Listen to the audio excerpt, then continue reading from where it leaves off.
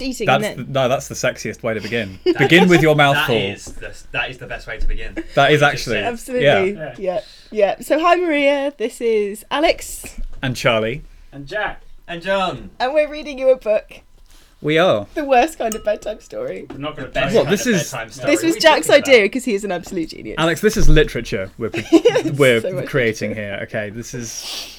So, shall I begin? Go for it. Please, Right. Start with the title. jump on that cherry. The title, so, Mating the Panther by Candace Ayres. Whoa. A billionaire were-panther, panther shapeshifter paranormal romance.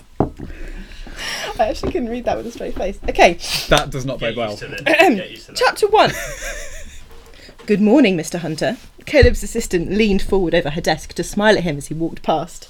Caleb barely glanced in her direction. He could feel his iPhone buzzing in the inside pocket of his jacket as urgent emails came flooding through to start his day.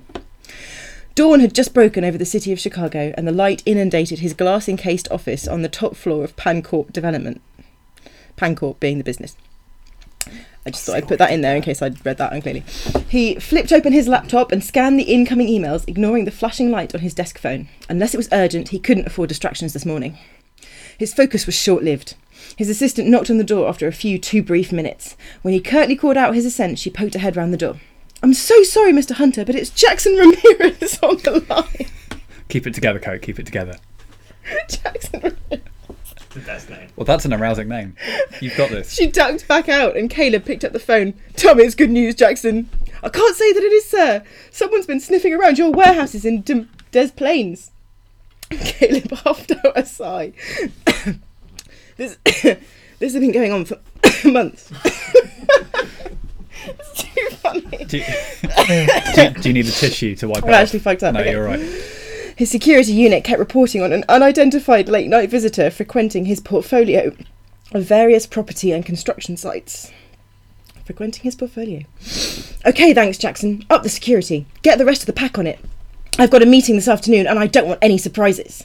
He replaced the receiver a little too forcefully and ran his fingers through his hair, trying to shake off his irritation. Jono just ran his fingers through his hair. For the sake of the recording.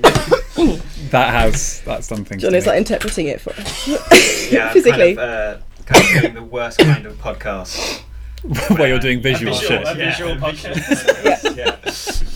Hours later, Caleb was readjusting his tie in the office ensuite, readying himself for the presentation he was giving to Mike Duggan, Detroit's mayor, on his company taking over as the city's main telecommunications provider. This is a lot of back information. It's important. If the meeting went well, it would ensure that Caleb's stronghold over the entire state of Michigan. "Shall I call the driver, Mr. Hunter?" His assistant entered without knocking, something Caleb strictly forbade. He noticed that she'd hitched her skirt well above mid-thigh, and he rolled his eyes as he turned back to the mirror. By and large, she was an efficient and conscientious worker, but her continued attempts at seduction were wearing thin. Last week, it had been see-through blouses that all too clearly revealed her lacy black lingerie. He handled the situation discreetly, asking one of the more senior female members of staff to have a word with her. To Caleb, she was a company asset only and nothing more. He had absolutely no interest in a sexual encounter with an employee or the complications that it might bring about. He had unfortunately made that mistake once before. Dun dun dun. Oh my god. "No, I'm driving." Caleb had recently brought a Hennessy Venom GT that he hadn't yet had a chance to let loose on the open road. I-94 to Detroit would be just the spot to unleash some of his toy's power. Caleb would enjoy getting a taste of what that baby's engine had to offer. "Okay, the team will meet you there." She hesitated before continuing. "Do you want company, Caleb?" "Mr. Hunter," he corrected her. "No, I don't want company. I want an assistant who knows her place. I want you to stick to performing tasks." "I want you to stick to performing the tasks in your job description, not follow your own seduction plan. Keep that in mind if you value your job here, Miss Burns." Her face burned a bright red, and her lip protruded in a pout as she turned and walked out of the room, closing the door sharply behind her. Caleb hadn't wanted to embarrass her, but in situations like this it was best not to beat about the bush. She hadn't clued into his subtle hints, not that subtleties were his forte. He was a man of action and preferred to nip any blossoming issues in the bud, leaving no grey areas remaining, but he'd also been burned by a disgruntled assistant in the past. These sentences are really difficult to read out loud. They're all too Yeah, long. it's because they're dreadful.